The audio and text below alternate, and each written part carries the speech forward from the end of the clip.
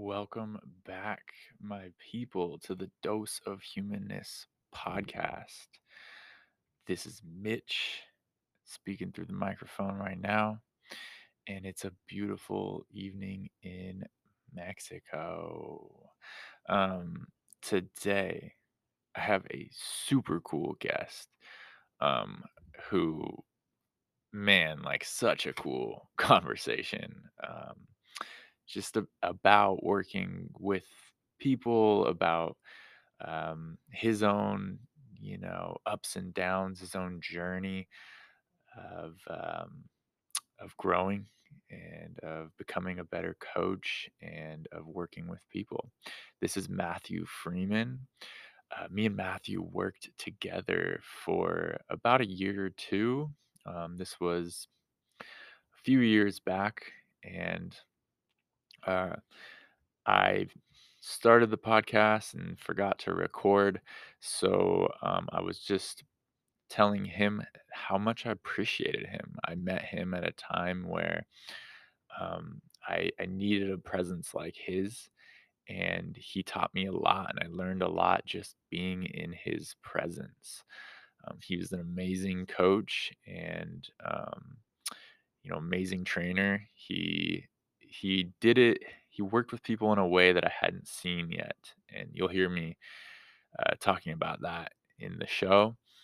But overall, Matthew is just like such a cool dude, and he's got wisdom dripping off of him, and there's so much to learn from this dude. He has his own podcast that I definitely recommend checking out. So as we get into the conversation, he's just responding to me about me telling him how grateful I was to have him in my life. Enjoy the show. Older ones, and I feel like I have a perspective that, a lot of individuals might not have, especially in the environment that we're in, right? Because there's a lot of younger trainers, and I'm almost double the age, or I'm the only guy with kids. And so I have some insight to things you may encounter down the way. But what I really enjoyed about you is even if you were going through a transition, you have a sense of calm. You're a really good listener. You think before you speak. So then when you do speak, it's something that you know matters. You don't just fill the void. And those are things that weren't strengths of mine, growing up.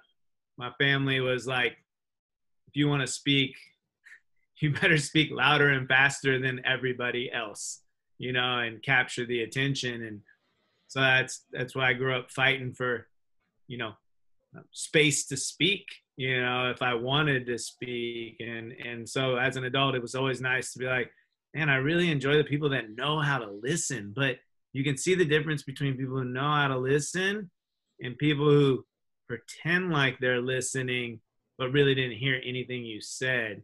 And you're the former, not the latter. And that's one thing that I really appreciated about our early conversations.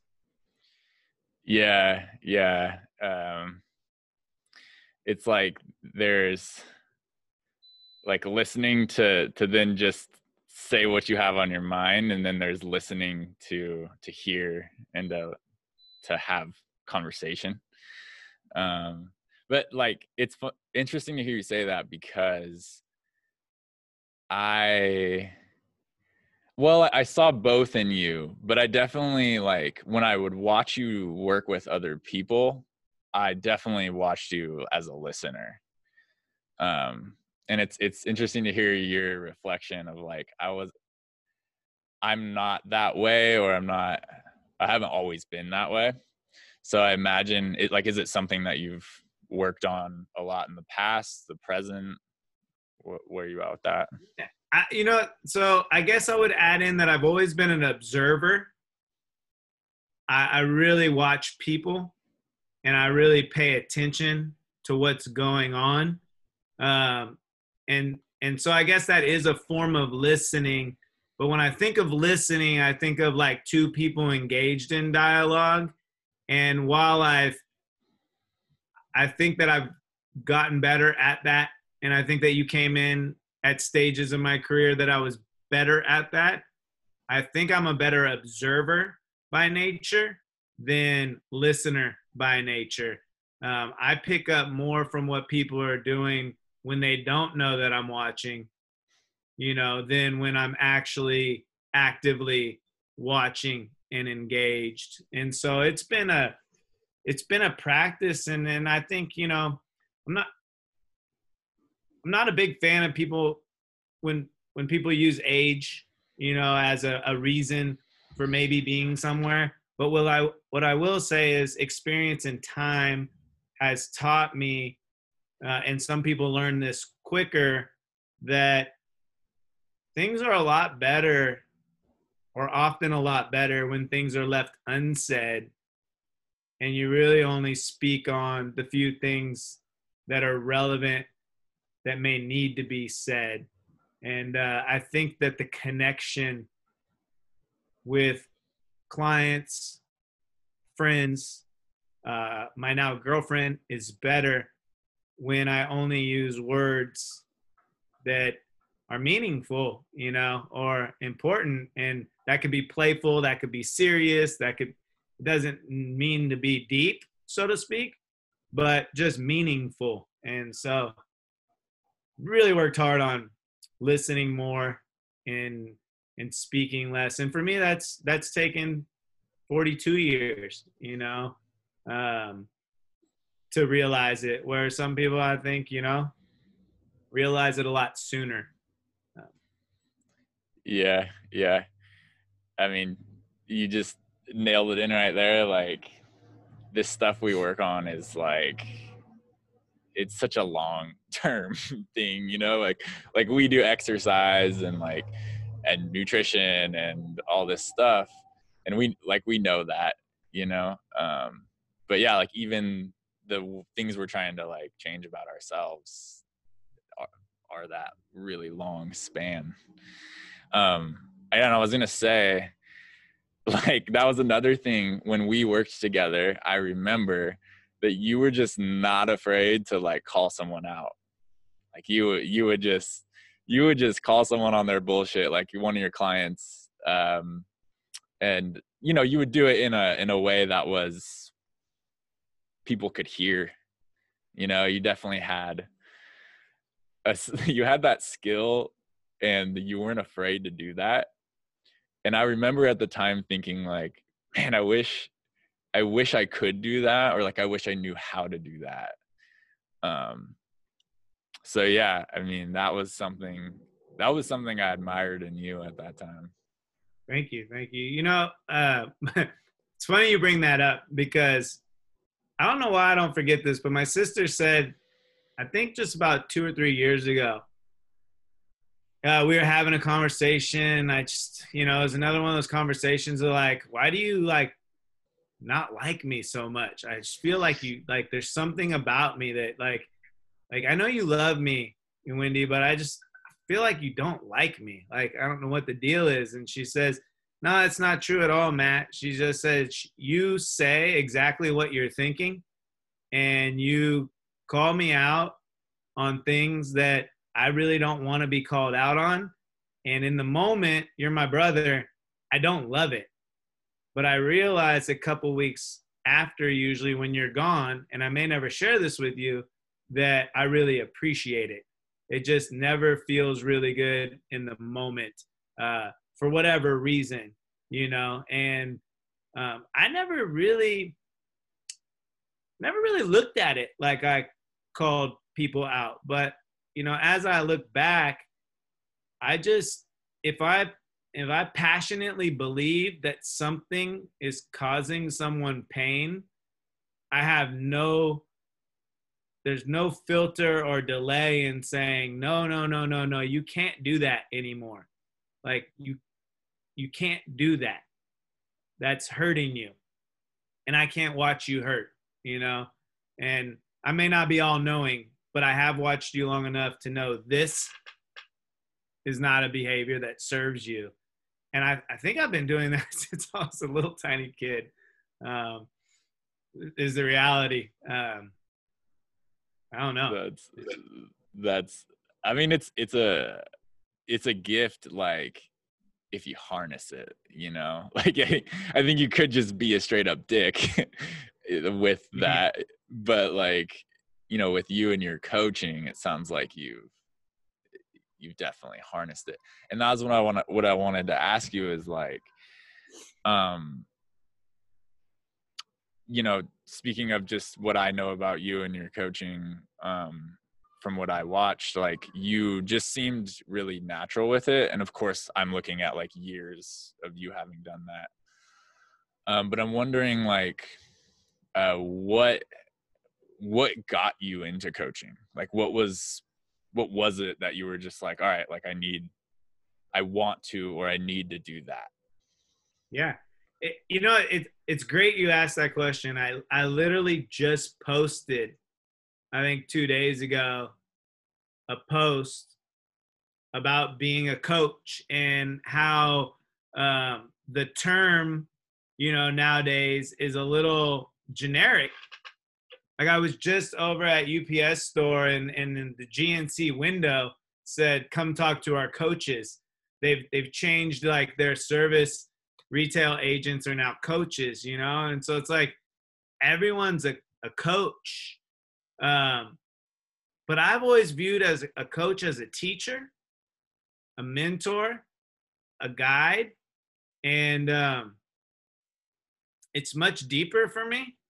And I think I was born a coach because I have been coaching like ever since I played anything competitive. I was coaching my family. Like at 11, my grandma said, like, you are the mediator of our family.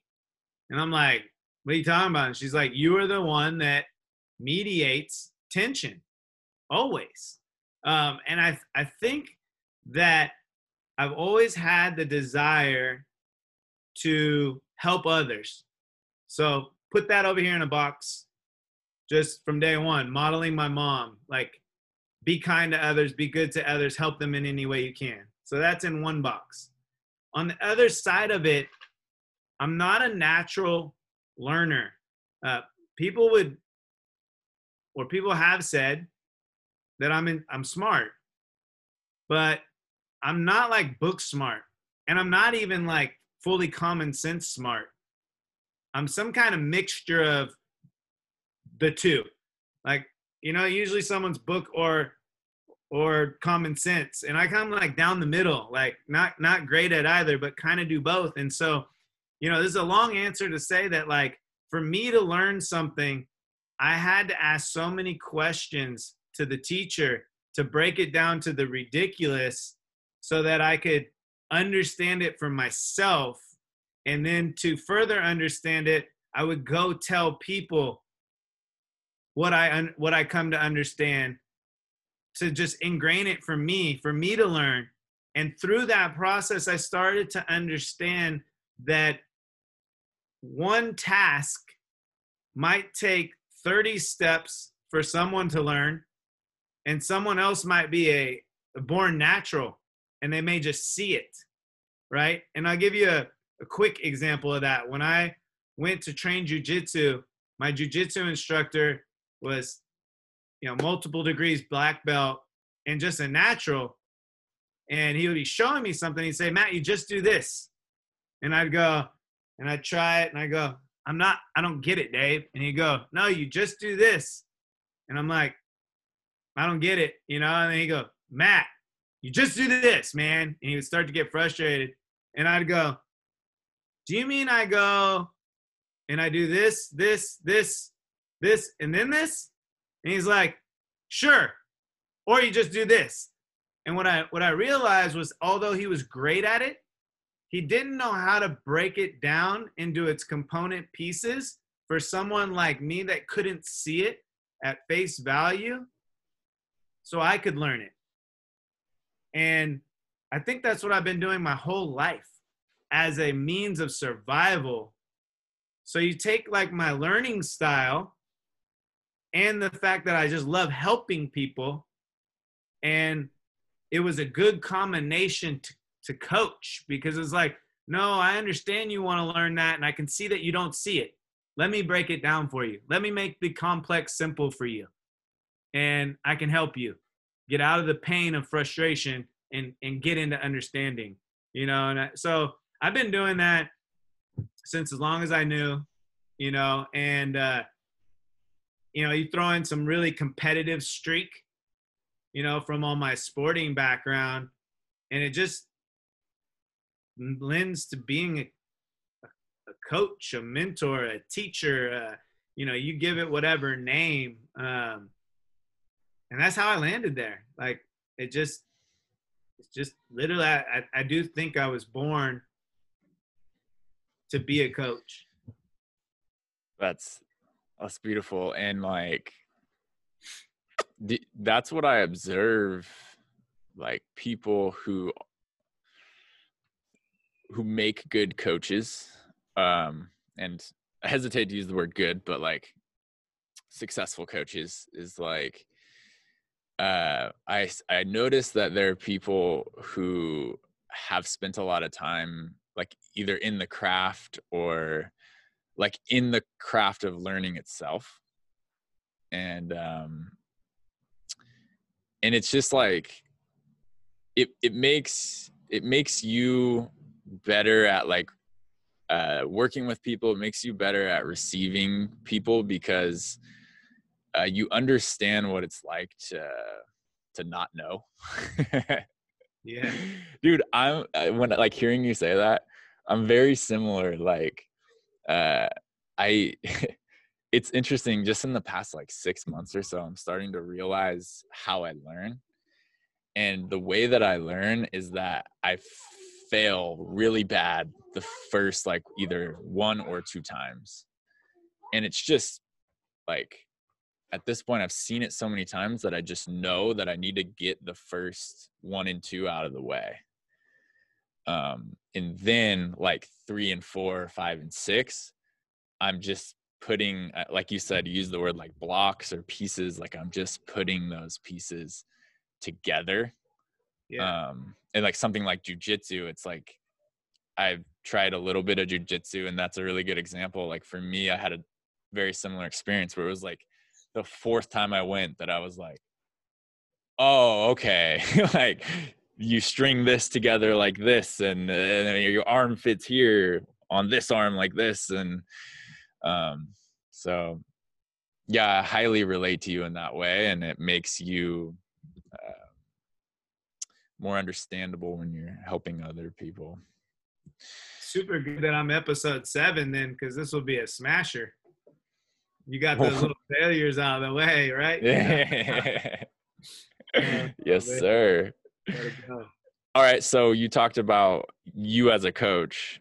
However, you weren't, doing it as a profession your whole life, right? Like when did that happen, and what was the decision? What led to that?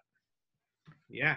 It's funny you say that, because I actually was doing it my whole life. It just didn't look that way, right? So in sports, I played quarterback, I played point guard, I played catcher.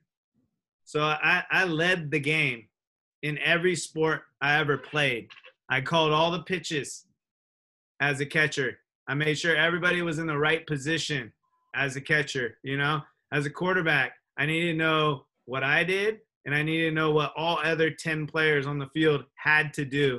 And I had to make sure they're in the right spot, taking right action, And, we might call that leadership, but it's also coaching, because you have to be able to get them in the right position through the knowledge, and then you have to be good enough to inspire them to want to execute whatever that is. And so leadership and coaching, gets a little, but you have to earn the respect.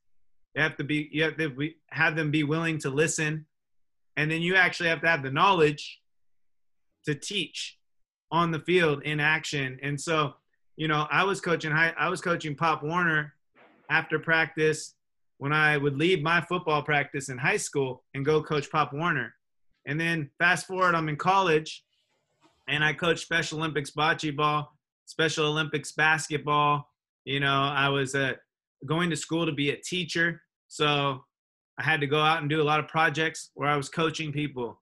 In my pledge class, I was number one pledge. So I was the leader of the group, and I had to constantly sit them down and help them learn the quiz material, because if we didn't pass the quizzes, everyone suffered. And so I had to coach people through that. And then right out of college, I ended up getting into lending, and I was a really good loan officer, but I was even better at training other loan officers how to be the best loan officer. So I was coaching the loan officers and training them on their skill when I was in lending. And then, you know, when I got out of lending, I landed in this career, and it all started out, which I was doing Beachbody P90X on my own. And I just started inviting people over because I needed accountability. I was super depressed, and you talk about transitions, and we might talk about this, but I was in a really bad place. So I needed company. So I invited people over, but then I led and I coached people through what they were doing. I told them what they needed to do, how to pick up the weight, how to contract the muscle, you know, and then I got a job at PowerFit, and I realized right away that just showing people how to exercise, I had no interest in, but how to learn how exercise can impact their life as a whole, I had a lot of interest in. So, you know, I was known for clients showing up in that mood that you could tell exercise was going to do nothing for them. And I would say, let's go for a walk. And we'd go for a walk, and the conversation would go where the conversation would go. And I was coaching, you know, relationships and nutrition, and whether or not they should consider leaving their job or not leave their job. And so it's just been an evolutionary process of different forms of coaching from day one. And like I said, that's why I feel like I can say I was born to coach. And I feel like I'm the how do I say this most, but you know, I want to say, like, I think that I was supposed to be like the people's coach, because I don't live this extraordinary like life that seems unrelatable and untouchable, that I feel like people are more comfortable opening up. And that's my role, because I get to impact so many that might get overlooked through intimidation from other high level coaches. And so I don't live a destitute life in any way. I have a great life, but what I'm saying is I'm not like a Tony Robbins, you know, who might not seem approachable. And to many, I feel like I'm that guy that everyone feels like they could talk to, you know? And so it's interesting. It's been always. Dude, that is wild. It's like, yeah, you've been doing it in so many different ways. And then well, see, what I find interesting is that you decided to keep doing it. Whereas, you know, maybe not for you or in your mind, but like for people, you know, they could decide to stop doing it or do something else because of, you know, whatever life factors. But you chose to just, no, like you were a lender, but you were coaching other lenders. And then you decided, well, exercise helped you, so I'm going to use exercise to help other people. Like, you just kept following this stream of helping folks in that way. Which I think, Yeah. Go ahead. Well, I was going to say it's like super organic. What happens is a lot of things, like, without going into all the details, like, in some ways I was just surviving life, and where I landed, I created somehow, some way, a role where I was coaching people. it's like I always just go back there. It's like it's how I land on my feet. It's where I feel good. It's where balance comes back for me. So when life's in turmoil, and it was funny you mentioned transition, because in my head I'm thinking transition actually never ends until we die. Like we're always in some level of transition. Like, you're either growing or you're shrinking. So it's either you're transitioning the wrong direction or you're transitioning the right direction. And those words are, interchangeable. And I hate to say wrong or right, but it's like you're either, falling away from where you're at or falling towards something new, growing or shrinking. And so it's always been my Linus blanket, if you will. It's what brings me comfort. The old proverb says, when you're discouraged, encourage others. And a lot of my upbringing, while I didn't know it was a tough one, because my mom was really good at helping me not feel like it was tough, there's a lot of sadness and loneliness and emptiness. I've never really said this live on a podcast, but I was the kid that had 4 imaginary friends, because there was no one else to hang out with. And I spent a lot of time, still to this day, I want to eat in front of a TV by myself, because my whole life, my family didn't eat together. I was always by myself having dinner, always by myself having lunch. And so I feel like through discouragement, I just started encouraging other people and coaching and helping, and that felt good. And it felt like my Linus blanket, and it felt like what helped me right the ship all the time. So no matter where I go, that ends up being what I do. Does it feel like when you help someone else, does it feel like you have like a partner in your, I don't know, I don't want to say suffering, but like seeing someone else's suffering like makes you feel connected? Or do you simply just want to help them not suffer? Like what does that bring up for you? Yeah, I think that's twofold. Like my mom is an amazing individual, the kindest person I've ever met. And she does not see anyone as less than. And anyone in pain, she's always wanted to help. And so I feel like I inherited that. I don't like seeing people in pain. And no matter how much pain I'm in, I'd rather help someone out of their pain so I can transcend my own pain. And what I found was, wow, helping someone also helps me. And that is where that whole idea of rising tide raises all ships, But little do they know that everyone that I help, they're actually pulling me up, And so it's not a selfish endeavor, but again, my own survival mechanism learned early that when I help others, I feel really good about myself and where I'm at and who I am.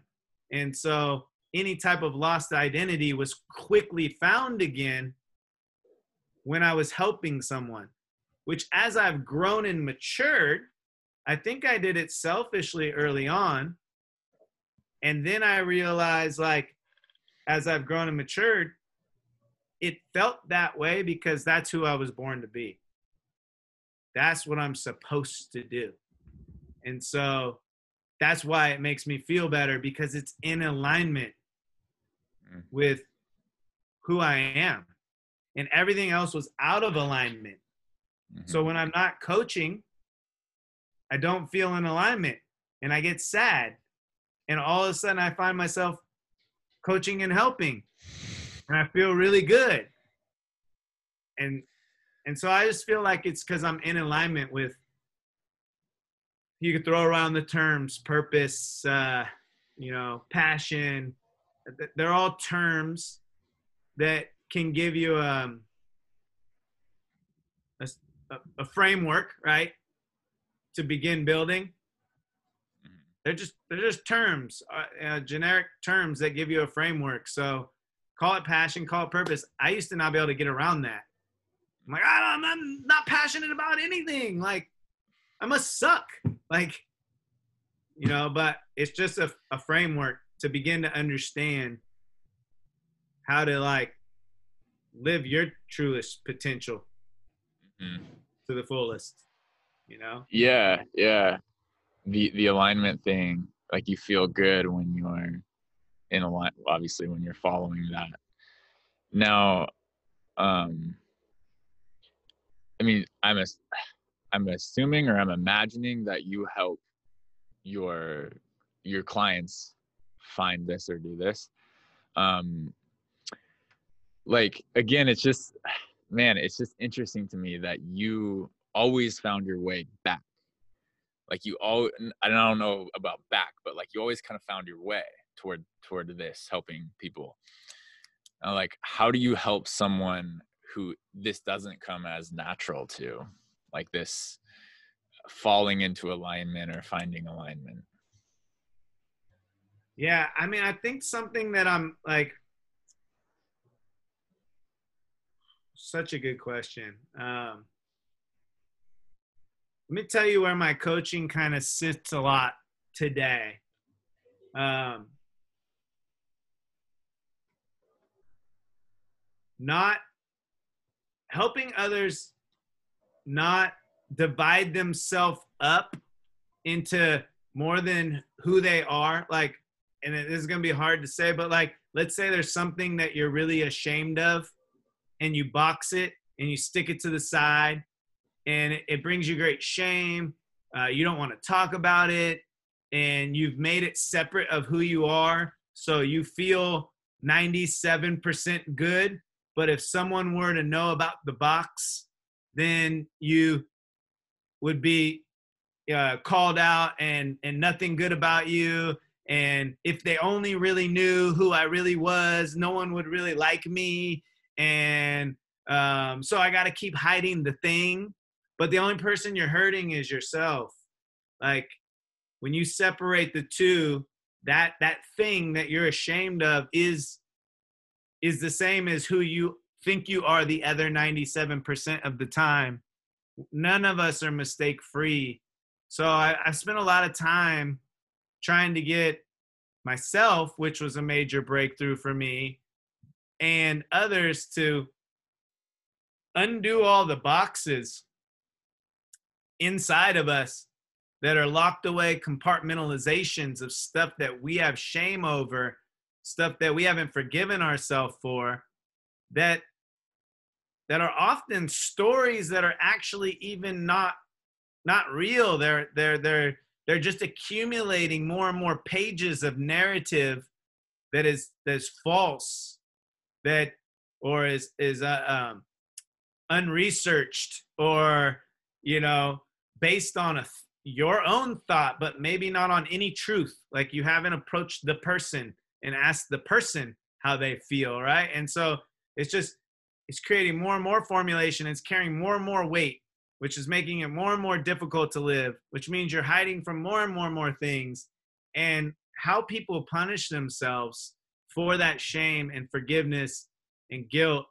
I've seen everything that you could think of. And I know I'm going to see a lot more, but in the years I've seen everything from, alcohol abuse to drug abuse to avoiding relationships, at all costs, because you're not worthy of being in one. The list goes on and on and on and on, but it's really hard to live a fulfilling, passionate life full of purpose. We'll use those words again. When you have these locked away false narratives, it's the best way I can, convey it. And so I spent a lot of time coaching, trying to unlock those boxes and dealing with those boxes so that the person can then one complete human, free of all these compartments that aren't real compartments, and be 100%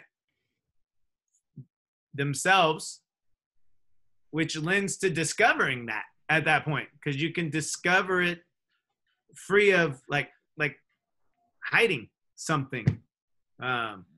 You can like my podcast says, be real, raw, and unedited. Like truly, like we're all living this edited version of ourselves because we fear other people's opinions. And how can you find purpose or passion if you're living an edited life? Mic drop. Dude, man, I'm gonna steal that one because that is money. That is so money. Dude,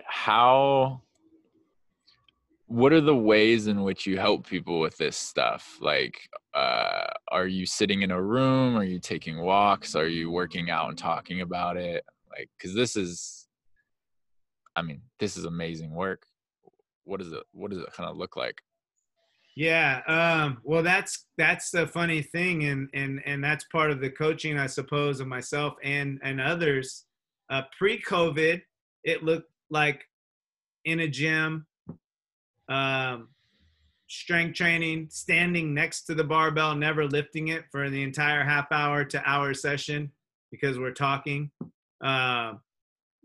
taking walks and talking, because I think people are more clear with their thoughts when moving. And so I didn't ever go into a sit down room, because counseling or sitting down brings some innate like fear to open up, but walking like opened up the idea of people's vulnerability for me, and their thought, their ability to think clear. And honestly, we're shoulder to shoulder. And so they didn't have to look me eye to eye, but I was walking with them. So when we walk, we're walking together, shoulder to shoulder, discussing these things. We're team. This is not a coach-client situation. This is two people that are friends doing it together, which helps people be less fearful. So it's been through that, right? And then COVID happened. So Zoom calls, FaceTime calls, when allowed, still walking, a little harder because the muffly mask, I find myself going, what? Huh? What? But, still in that way. And audio messages back and forth. And so whatever opens the door for conversation, I will use that tool. I don't care what it is. It used to be coffee. I'll make my clients go to coffee. I love that. Still to this day, when someone says, if money weren't an issue, what would you do for a living? And I said, sit in a coffee shop that I own and just talk to people all day. That's all I would do. And work out before and after. But like, I'd probably have a gym attached to the coffee shop,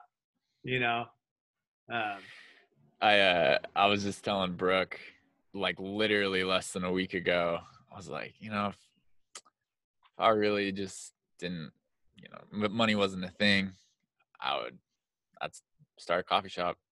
And there's something about it where it's like, if I were to do that, I wouldn't want money to be attached to it. Like I wouldn't want that to even be a factor. Like I just want to create an experience and then, like you said, just sit there and chat. Yeah. I mean, for me, it's interesting, and I don't know if this pertains or not, but I'm just going to share this because it came onto my heart real quick. I like coffee a lot, but I've always liked the experience of getting the coffee and sitting down and holding the warmth in my hand as like almost like a security blanket and just watching people. And it always sparked conversation there from the most random people. Sometimes, when I wasn't as present, I was like, stop talking to me. I'm trying to study for that, but like ultimately in the end, I was like, that was the best part of my day when I looked back, the random conversation with the person. So I feel like the reason coffee shop comes to me is that that's another place that people feel comfortable and willing to open up because they have their little safety blanket in their hand, Hmm. but anywhere that people will open up, I'm down, so Dude, that's a good way to put it. Like the safety blanket. I feel very similar when I have that, just that warm cup in my hand. Dude, I remember too. Do you know who Chris Moore is? He was part of Barbell Shrugged. the Barbell Buddha guy. Yeah. Yeah. I used to listen to his podcast like all the time. And I remember on one he said, "Hey man, you know what you should do today or tomorrow is just go to a coffee shop and get a drink and just watch people and just let that be your experience of just being there in a coffee shop and drinking your coffee and like watching the world go by." And like I don't know why, you know how like things just stick with you. Like that was one of the things that like years later I've never forgotten. And there's something so simple and so like so nice about it, you know. He was wise. Yeah. I just finished Matthew McConaughey's book and it made me think of you because I've always remembered you journaling a lot and writing things down. And Matthew McConaughey's book is a bunch of his journal entries, like explained into this life story. It was actually really incredible to read. But just from a format perspective, if you have the opportunity to pick up the book and look at it, it really like I was like, I know Mitch could do something like that's this. rad. Format wise, it's pretty dang cool because you see his little scribbles. Like it was some of them were hard to read. I'm like, I'm not really sure what that says. You know what I mean? But it was a way to kind of like open up and just tell this story, So save those journals, I gotta get as popular as McConaughey before I do that, and I gotta get that little Texas slur. I mean, you have the voice to do the audio. Like everyone's like, you should listen to it on audiobook because you get the all right, all right. Like I just enjoyed turning the pages and hearing him. Yeah. Nice. I'll check it out, dude. Every once in a while, a Magic Mike image would pop up, and I'd be like, oh God, because of whatever he's explaining. I'm like, Gold Rush, Fool's Gold. Fool's Gold, or isn't that what it's called with yeah. He has a movie called Gold, and then he has the other Gold. one. Yeah, I think that's what it's called. Or Fool's Rush, I don't know, one of those movies. But so I'm curious. We're gonna wrap up kind of soon. To someone who's at the moment is in one of these life transitions like that you said we're always in, or maybe they're just a little lost, a little confused. Maybe they feel the way you felt that when you said you just were doing P90X and you just needed to do that and bring friends over. What would you recommend, or what would be your words to someone who's in that place? Yeah. I could go on for days. I'm going to try and make this concise. When you feel like you're circling the drain and life's kind of got you, caught up and everything seems overwhelming and you maybe are losing the idea of who you were because maybe for me, I was married. I was a successful mortgage broker. I made all kind of money. I had beautiful kids. I had this family. I had the American dream, and all that was gone. The money, the wife, the kids, in an instant. And I realized I put everything into that identity. And because I was losing that identity, I didn't know who I was. So as you circle the drain, and I've done this a few different times now, more than I want to, what I've come to learn is this. You get out of it, and this isn't sexy, but you get out of it by finding that one action that you have to take every day. It's one action every day. And for me, for a while, it was P90X. If I could just push play today, right? Like I can feel momentum. And then that one action generally leads to a secondary action. Well, I'm doing all this working out. Maybe I should try to eat healthier, And so I start eating healthier and working out. And then it's like, okay, well, if I want to build a business again, maybe I should invite one person over to hang out with me while I'm taking this action, and then share with them some good food. So I'd make dinner for both of us, and I'd share my salmon and rice with whoever was there, And so now we're working out, eating healthy, and I have a friend around. Well, and I say, hey, if you want to invite someone, you invite them. And you have them do this. And then the next action was like, I'm going to send them a thank you card. Because you know what? That brought a lot to my life. So I would send a thank you card. Well, then they didn't forget that when my business started. So then I had a client or a referral. And so it's really easy to go, I was making 300 grand a year. I'm now eating out of an ice chest and our food is going bad before we can even eat it. I'm selling my Rolex in a parking lot so I could pay child support. I don't know what to do. Let me just sit in this house and do nothing. And things get worse. And I did that. I overthought things and it just got worse. And so I was like, what can I do today to win the day? It was Brian Buffini actually in his real estate training that he taught us how to win the day. And winning the day were small, simple tasks that led to extraordinary results down the road. And he's like, if you can win more days in a week than you lost, you can win the week. And if you can win more weeks, you can win the month. And if you can win a couple months, you can win the year. And things will build momentum. And I just kept reminding myself, how do I win today? I'm going to make my bed. That was the first one, to be honest. Skip that. Just make your bed, dude. Mm-hmm. Make your damn bed. Be a human. Make your bed. Do P90X. Now you're eating healthy. Now invite someone. Now have them invite someone. Send a thank you note. Go talk to your neighbor. And that momentum just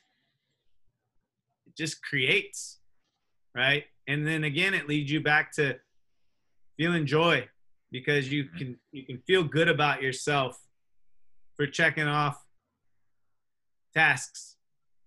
Where people go wrong is they try to do 5 new things at once and they're overwhelmed. And when you're circling the drain, you don't have the capacity to manage that much. So it's got to be like a 9 out of 10 or a 10 out of 10 doable.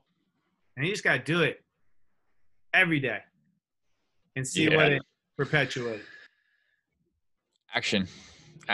Yeah. It's like you can spend so much time in your head and you can plan all you want. You can read all you want. I forgot his name, but the guy you said, that's how you win. That's how you win days. That's how you win weeks, is not by necessarily even by planning. It's just by, at first, just doing, just commit. And I really want to add that word, small action. And the reason I say small action is because when you're circling, a lot of times you're trying to figure out What's the home run? What's the home run? I need to hit a home run. Trust me, I needed a home run. You know, I had no job, and child support was $1,500 a month. You know, I needed a home run. You know, but it was the little tiny action that just got bigger and bigger. Have you ever read The Slight Edge? No. Jeff Olson wrote this book, The Slight Edge, and I just never forget it. He just basically says, small things that are easy to do and easy not to do daily over time create exponential results. And so the example I always use with clients is like, hey, if you didn't brush your teeth today, no problem. But if you didn't brush your teeth for the next 6 months, you're probably going to have some exponential problems. And vice versa, if you just floss every day, in 6 months, a lot of things going on in your mouth would probably be gone. Just flossing. That's why the dentist says it all the time. You know, take 30 seconds to floss and your cleaning would be easier. Easy to do, easy not to do. You know? That's why it sits on my desk. Rad, dude. I mean, I just want to keep talking, but let's wrap it up and save some more for the future. For sure. How can people find you?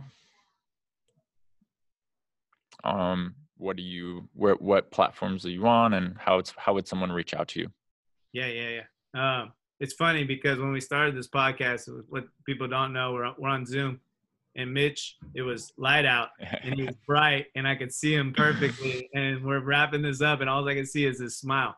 I know, it's just them pretty teeth. cool. But at Matthew Freeman on Instagram, MATHEW Freeman. It's one T in Matthew. That's where I pretty much put everything. You know, my podcast is Matthew Freeman Show. My podcast when I feel like it. You know, I had an awesome couple named Brooke and Mitch not too long ago, and I think the podcast and Instagram is probably the best. I have a website, MatthewFreemanFitness.com. Don't do much with it. I have another company I own, Baseline Training. So, you know, we're at Baseline_training. We do a lot of training for people that are beginning their journey. That's why we're called Baseline. It's like, hey, we'll evaluate where you're at and where you're starting, and then we'll help you get where you want to go. You know, it's about meeting clients where they're at. So at Baseline_training, at MATHEW Freeman, those are probably the two best places. And I really appreciate you having me on, man. We could chop it up for hours. I know. It's just so easy. We'll have to hit a coffee shop up in Mexico. Soon. In Mexico. You want to come? I mean, dude, I would love to get away. I'm doing a one night getaway next week, and gonna take the kids snowboarding Saturday since it's still allowed. That's our Christmas gift every year, the family snowboarding trip. So hell yeah. Yeah, I'm excited to do that. But you find coffee, I'm in. Dope, dude. Well, thank you so much for joining me, and such a fun, stimulating conversation. As I said in the beginning, I've learned so much from you in a short time, and you're just like one of those people who can, you have like wisdom dripping off of you. if someone were just to like be in your presence and listen to you speak, and I'm lucky I got a chance to do that. So dude, thank you, man. Thank you for having me on, man. For sure. Much love, brother. Peace. Talk soon.